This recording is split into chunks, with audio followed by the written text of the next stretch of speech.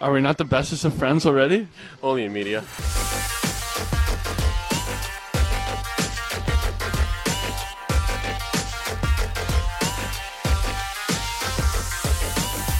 Hello, everybody, and welcome to the podcast that has as many postseason wins this year as the Nashville Predators. It's time to do just a little bit of stargazing. I am joined, of course, by Greg and Tyler this evening, as well as, obviously, KT working the magical mixing board. Greg, Tyler, how are you guys doing? Doing really good. Nothing to complain about.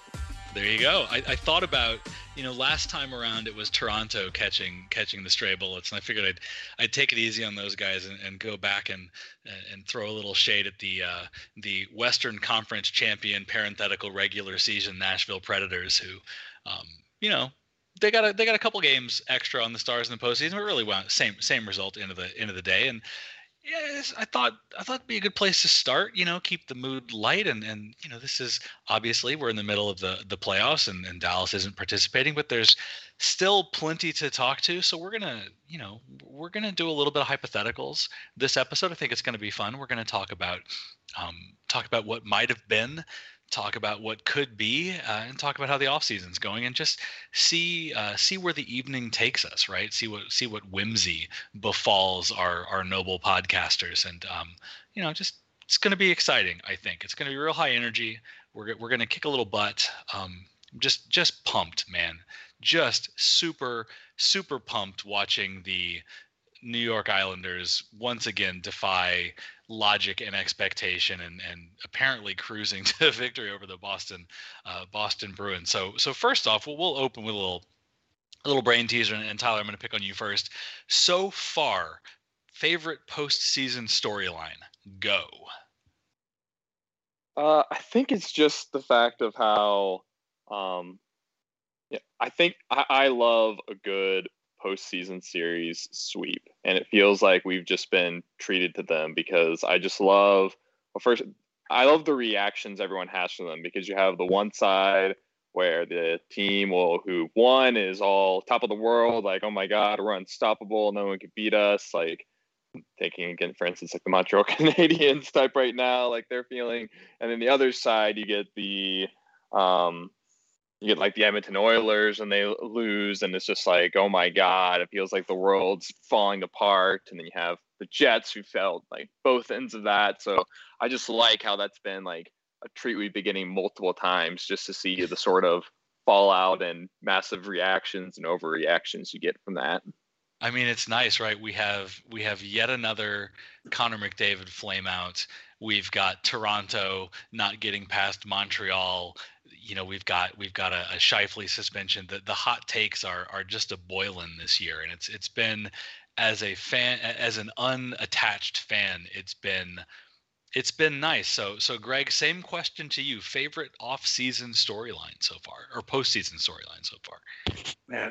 Man, I think it has to be the fact that you've got so many powerhouses that have gone down early. I mean, Pittsburgh, Washington, Toronto, all losing in the first round. You've got the Bruins on the edge here in the second round. So you've got potential, you got Montreal already basically in what would be the conference finals round. You've got the Islanders almost looks like they might be there. So just really some teams that, if at the beginning of the postseason, you're probably marking them as one of those teams that gets swept. And here they are playing potentially for the right to go to the Stanley Cup final. Yeah, it's been a year that's maybe challenged some. It's funny, right? Because at the same time, right, we've got some age-old adages in that the offensive leaning teams, right, the teams that have a couple of big guns like Edmonton and Toronto are home now, and the team that, at least from a perception standpoint, the guys that don't necessarily have the firepower but have the system, and the Islanders and the Canadiens are, seemingly poised to advance. And so on the one hand, right, that sort of 200 hockey men right out of central casting exactly what they've told you would happen. But then you've got the completely bonkers go nuts Colorado Las Vegas series, and then you've got Tampa Bay just steamrolling anybody and everybody. and I don't. We were joking with this in the pre-call, right? It's always funny. You always want as a fan, right? People try and emulate the winners. So I always want the interesting teams, the teams that play an aesthetically pleasing style, the good teams to win, because then I'd much rather the rest of the league try and be Tampa Bay than the rest of the league try and be Montreal. Just no offense. And it feels like this postseason is sort of it could go either way. I have no idea what's going to happen. I thought that I did. And honestly, it's probably Tampa, which was the answer all along. But at the same time, it's really hard to watch everything that has happened to this point and feel any kind of confidence in knowing what's going to happen down the line. Yeah, I had for my pre-playoff predictions, Toronto winning over Boston, so I officially have no idea what I'm talking about. Oh man, such is hockey. But again, we'll use that as that feels like I can smell a segue when presented. Well, it feels like a pretty good moment to do. We'll pivot this. This is the Dallas Stars podcast after all. Going back to the target of our aggression during the initial call, the Nashville Predators, one question, obviously this was a very tense, very, very tight season, right? Dallas really until the last week or so was at least within clawing distance of a postseason berth. And I want to start with a big question and thinking about, right, and this is a little bit hindsight 2020, and that's fine and that's fair. Thinking about how this postseason has developed so far, in particular in the Disco, in particular contrasting with Nashville's journey. Is this a year where you would rather Dallas had somehow found the 4 extra points that they needed, right, squeaked in, and replaced Nashville as the Disco Division's final seed? Or is this a year where, maybe missing isn't the worst thing in the world, get a little bit healthy, figure things out? So just for a second, and we'll start with you, Greg, because we started with Tyler last time. Would you rather be, the Nashville Predators or the Dallas Stars right now? Man, so this is kind of a twofold answer, because obviously you want to make the playoffs. Obviously, I mean, that's the goal, because then you saw what happened last year. Dallas kind of looked like they were limping into the playoffs, and then all of a sudden, boom, they go on a roll and they're in the finals. So you never really know what could happen. But given the season and given what they went through with all the injuries and all the people that were shuffled in and out, people not playing all year, losing Radulov and people like that, and Roope Hintz being kind of a nighttime decision every night. Going through that, you almost think that maybe this is actually a blessing in disguise. It's not like you're dealing with a group of guys that are extremely young. I mean, they do have young players, but you're also dealing with people like Ben Bishop and Sagan and Ben that, have some miles on them. And it might be a little bit better than to get in the playoffs and be bounced in the first round, and maybe risk another injury or so. Maybe it is okay. So I think hindsight being 2020, if you're going to get bounced in the first round, kind of like Nashville did, then I'm probably okay with the way things turned out. Yeah, I think that's, it's interesting, especially with a team. Dallas is sort of a team of two parts, right? On the one, they've got players like Hintz and Robertson and Gurianov even, and some of the younger, but then they've also counterbalanced that with the Jamie Benns and the Alex Radulovs and the Joe Pavelskis of the world. Tyler, where do you fall on this particular question?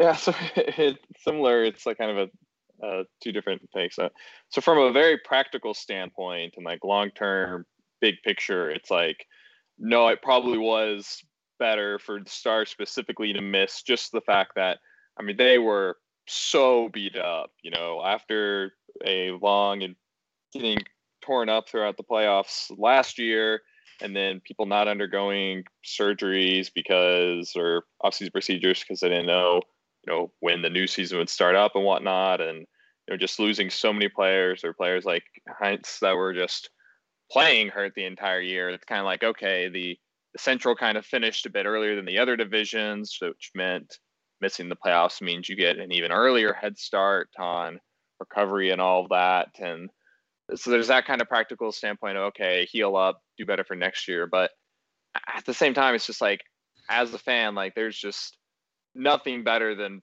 playoff hockey and getting to watch. And it's like making the playoffs is a good thing for the franchise. And especially knowing that there would have been some fans in the building when there wasn't any last year because of the whole bubble setup. It's kind of like, you know, I miss that even if it meant only getting to watch 6 games and getting bounced in the first round, it's still like that, you know, that would have been nice just to see some of that playoff hockey, even if it was short-lived.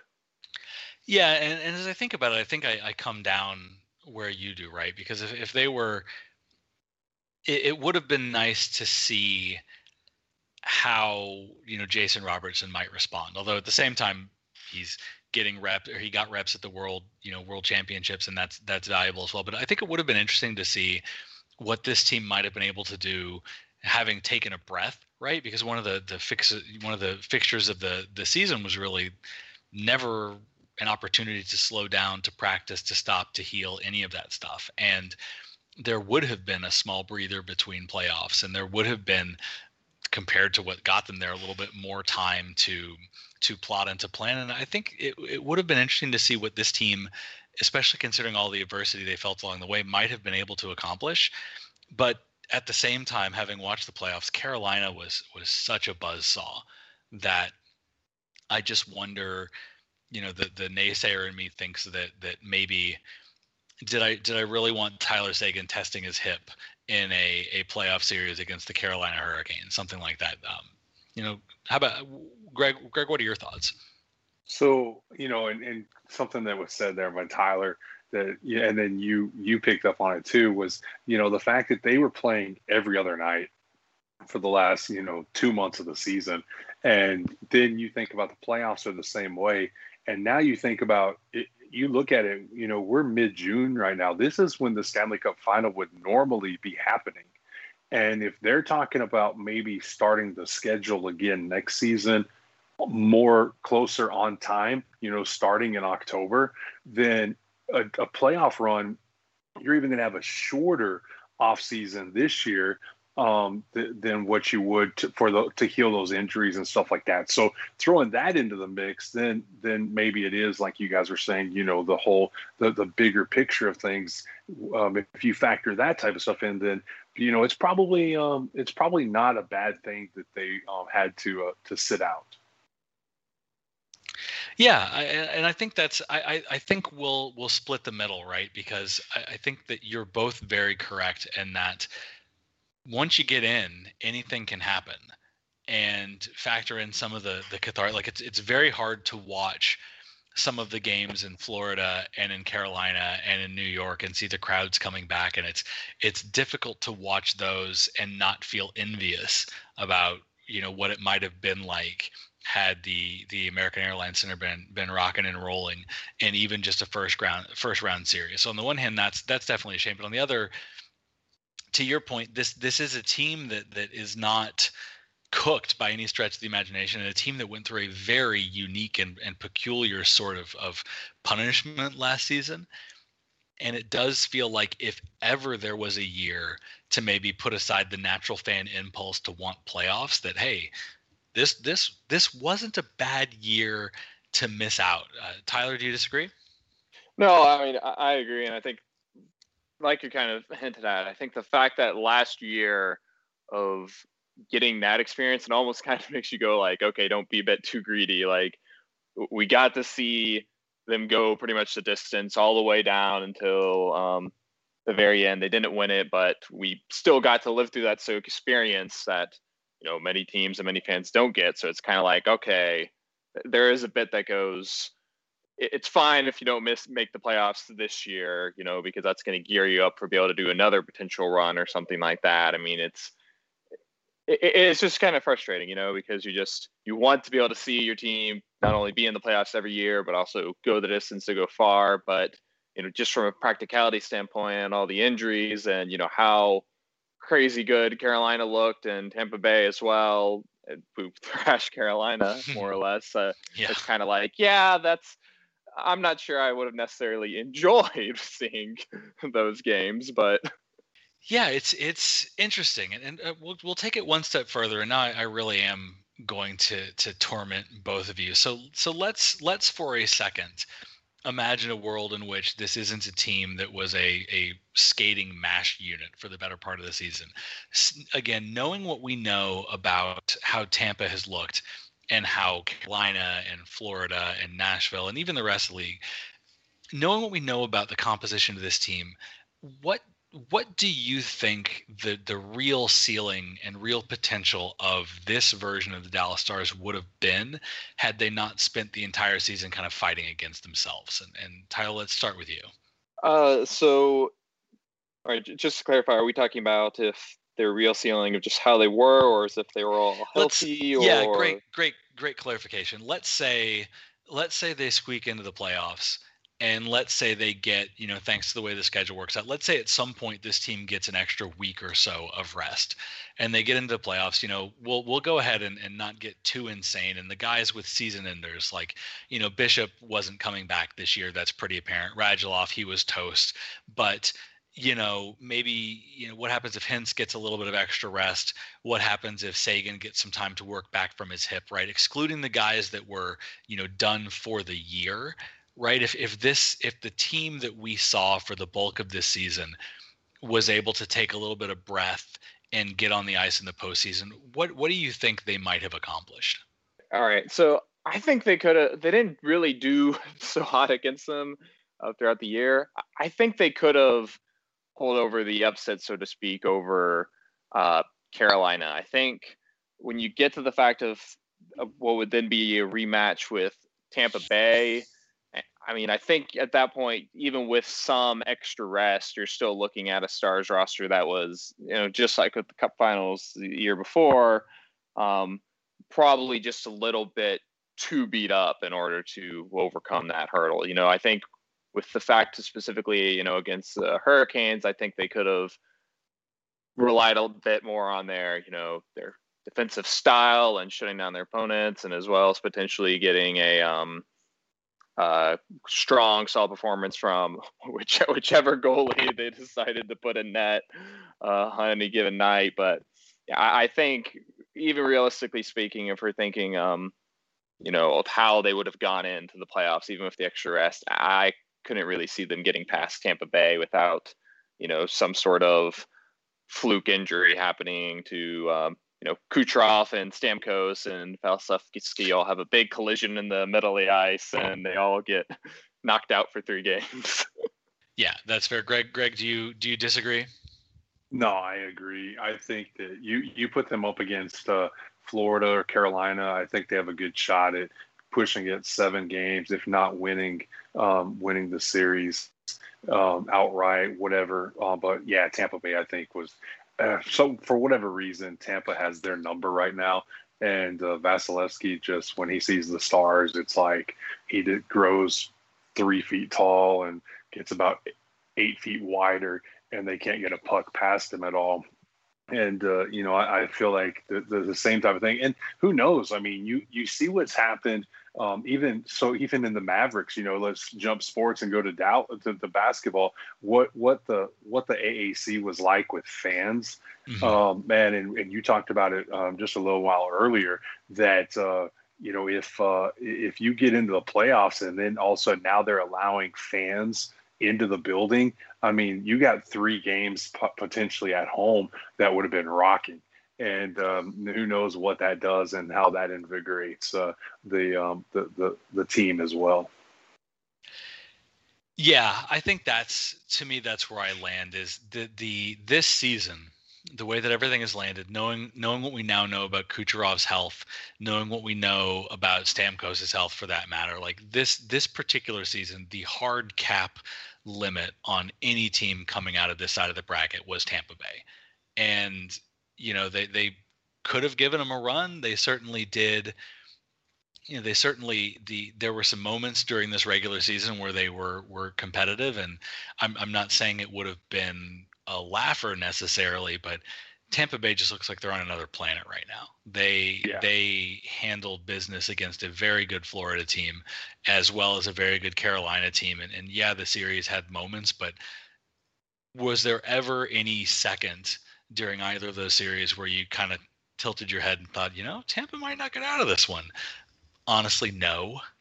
Right? That was that. But I do think that this roster was good enough and could absolutely have given any other team in the bracket a scare. I think they could have hung with Florida. I think they could have hung with Carolina. I think they could have handled comfortably Nashville. Again, assuming everybody was healthy, right? They that was the big X factor. But I think that's a pretty realistic that I think was the ceiling of this team. They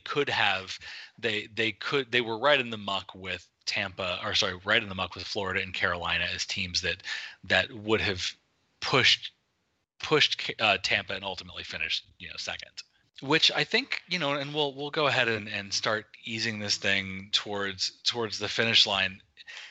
Where do you see we'll probably make this a fixture of our off-season podcast because it's interesting. So I'll give you gentlemen a moment to put on your Jim Nill mustaches of great power and decision making. Again, knowing what we know about where this team is and knowing what we know about what might where the question marks are, what do you think the number one priority for the Dallas Stars should be this offseason? We'll start with you, Tyler. It's a bit tricky just because there's no real action plan for it, but I think you just gotta get healthy. You gotta make sure that everyone that you're going in, that you're gonna, not just even your top players, not just making sure that Hintz or Seguin or hopefully Bishop are ready to go, but just kind of making sure that up and down the lineup and that even your AHL depth, you just got to make sure that you get healthy, because we saw it at the talking back and over again, but the playoffs last year and then throughout this entire season, the Stars, when they are completely healthy, that they are able to, accomplish a lot. They're able to get really far, but then when you just start adding up some of those injuries, you can see where their lack of strong depth as opposed to like a Tampa Bay. I think that's a big stark difference is Tampa Bay can go an entire regular season without their best player and still, dominate essentially. And so I think they just got to focus on, yes, would it be nice to add some big splashy name, of course. But I think the secret here is you just got to say, okay, you've kind of committed to this roster. I mean, this is pretty much the year to go for it. You just got to make sure that everyone is rested and that you're able to adequately fill in and not have to push someone. You don't need to have someone who's injured playing every night, because otherwise you might not even make the playoffs. You need to be able to give those players rest so that you don't screw yourself up further down the line.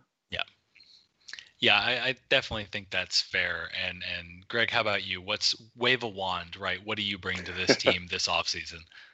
Yeah, I think that Tyler hit it right on the head, that you have to get healthy.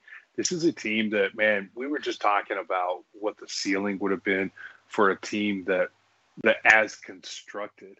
I mean, but then you start thinking about what would the ceiling be for this team if they had all the pieces. If Seguin played the whole year, if Bishop played at all, if Radulov stayed healthy, I mean, you're looking at a team that potentially is up there competing with, Tampa and Florida for that top spot in the division. It's the same people that played last year's playoffs and made it to the Cup. So I 100% echo what Tyler said. I will tell you though that this offseason intrigues me. And it's all because of the team up in Seattle, and you have this expansion draft, and so you've got decisions that have to be made on who you protect, who you don't protect, who you let go, and then so you don't know in 6 weeks who's actually going to not be here because of that, not even just who you're going to let walk because of contracts or whatever, or because they go to a different team. It's more that you don't know who Seattle's going to pick off your roster out of the people that you allow to be there. So there's a lot of that. But I will tell you that one of my things that I really feel like, and I don't know if it's this off season or not, but they really need to start looking at how they're going to lock up Miro Heiskanen. He's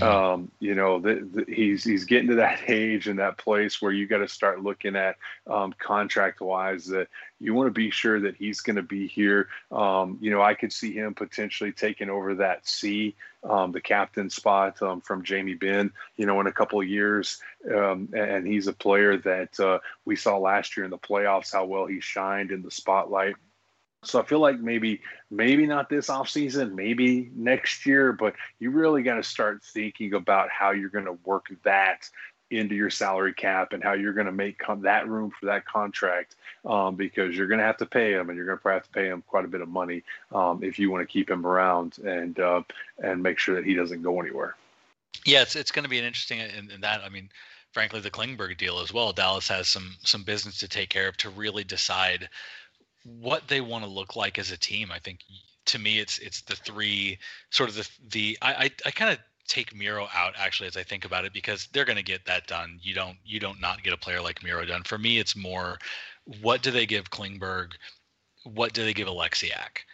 And how much of this team's identity is going to be tied into goaltending and defense versus do they maybe take a risk by letting, Alexiak go and use that to hunt for a forward, right? Or even if this Klingberg thing goes south, which I hope that it doesn't, this is a Klingberg Stan podcast, but if there is a problem there, does that turn into their leverage to maybe improve the forward line as well? Because I think that's where, by all rights, right, that's where we should see the change for the Dallas Stars, with guys like Cogliano and Como kind of likely moving on, and guys like Dellandrea stepping into more prominent roles in the lineup. Like, what does that what does that unit look like? Because the defense, even accounting for Klingberg's ultimate fate and Alexiak's contract, most of the defense is relatively settled. Lindell, right, seems to not be going anywhere. Klingberg will be here for at least part of this next coming season, most likely. Miro gets done. So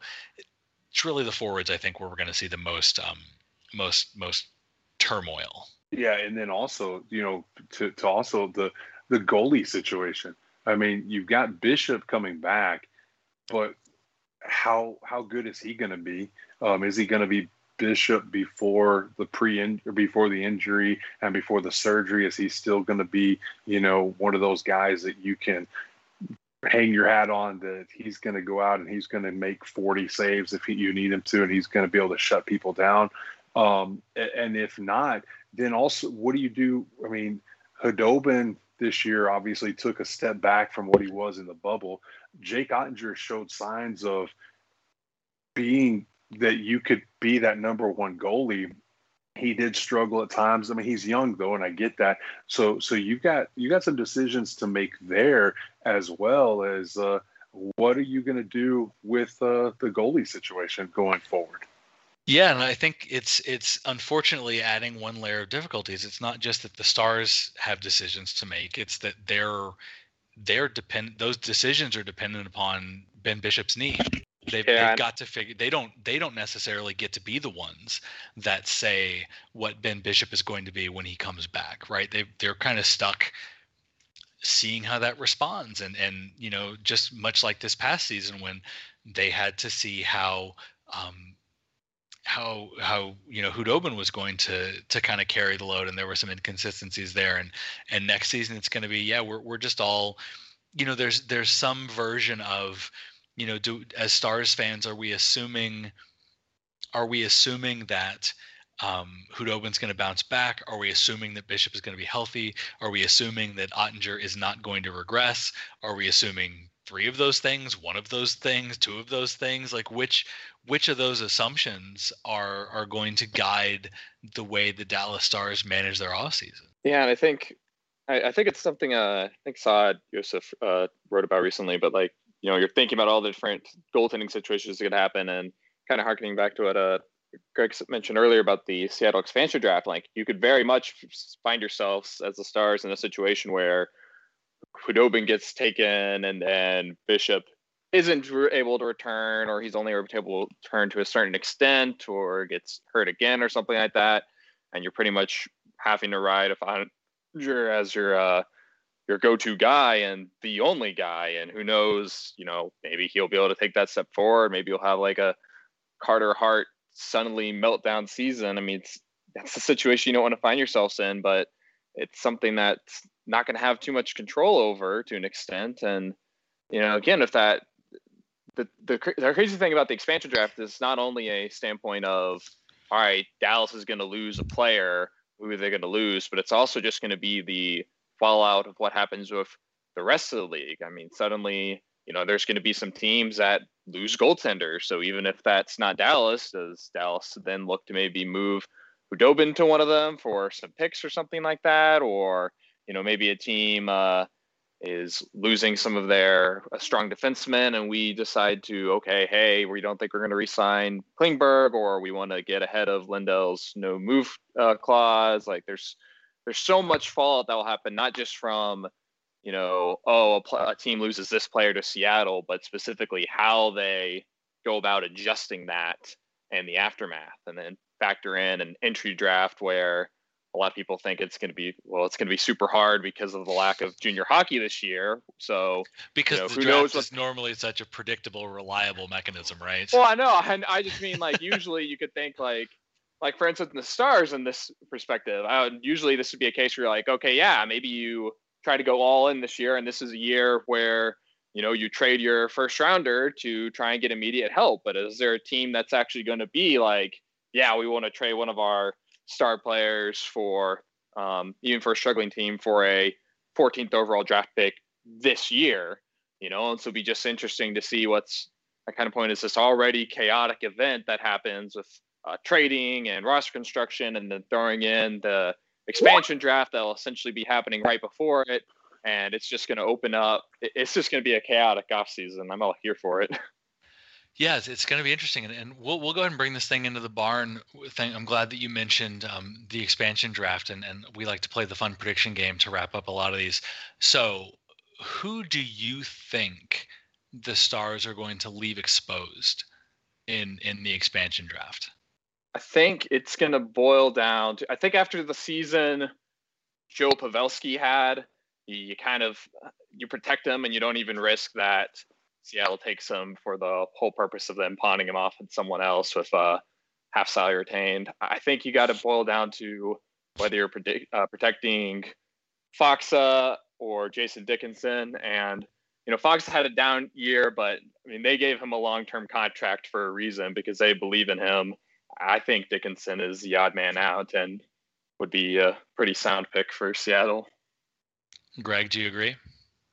I do agree. I go back. I think that you might lose Hudobin. I think that obviously it depends on what other goalies are out there and predicted. But yeah, Dickinson or Hudobin would probably be the one that I would probably look at.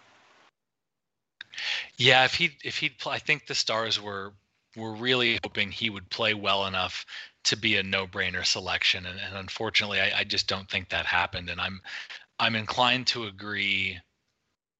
I'm inclined to agree with Tyler in that I think if you're the Dallas Stars at this point, offense is such a premium.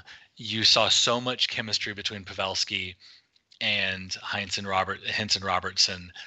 And there's been so much talk and so many stories about his impact kind of off the ice behind the scenes as kind of a leader in the roster. I don't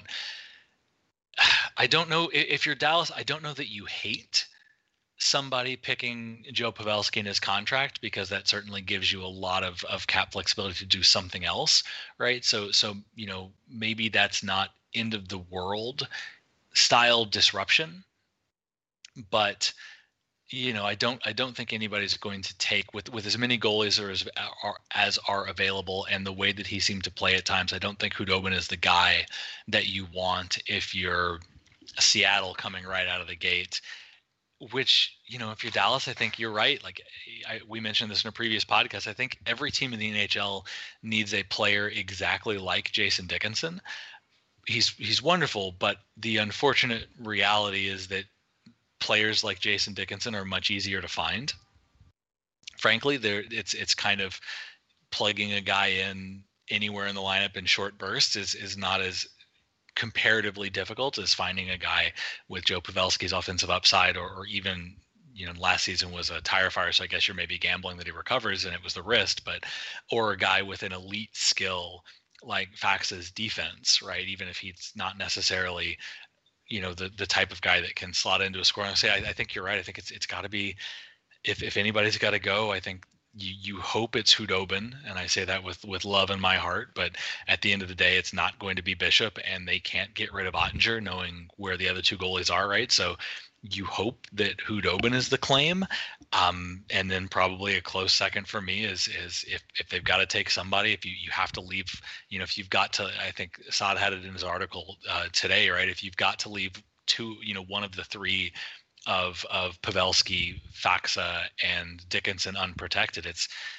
Dickinson 10 times out of 10, right? Unless you've got some, and I guess unless you think Faxa's cooked and that last season wasn't the wrist and it's just, kind of falling off a cliff, which doesn't seem to be the attitude or seem to be the case. But yeah, that's where I'd go as well.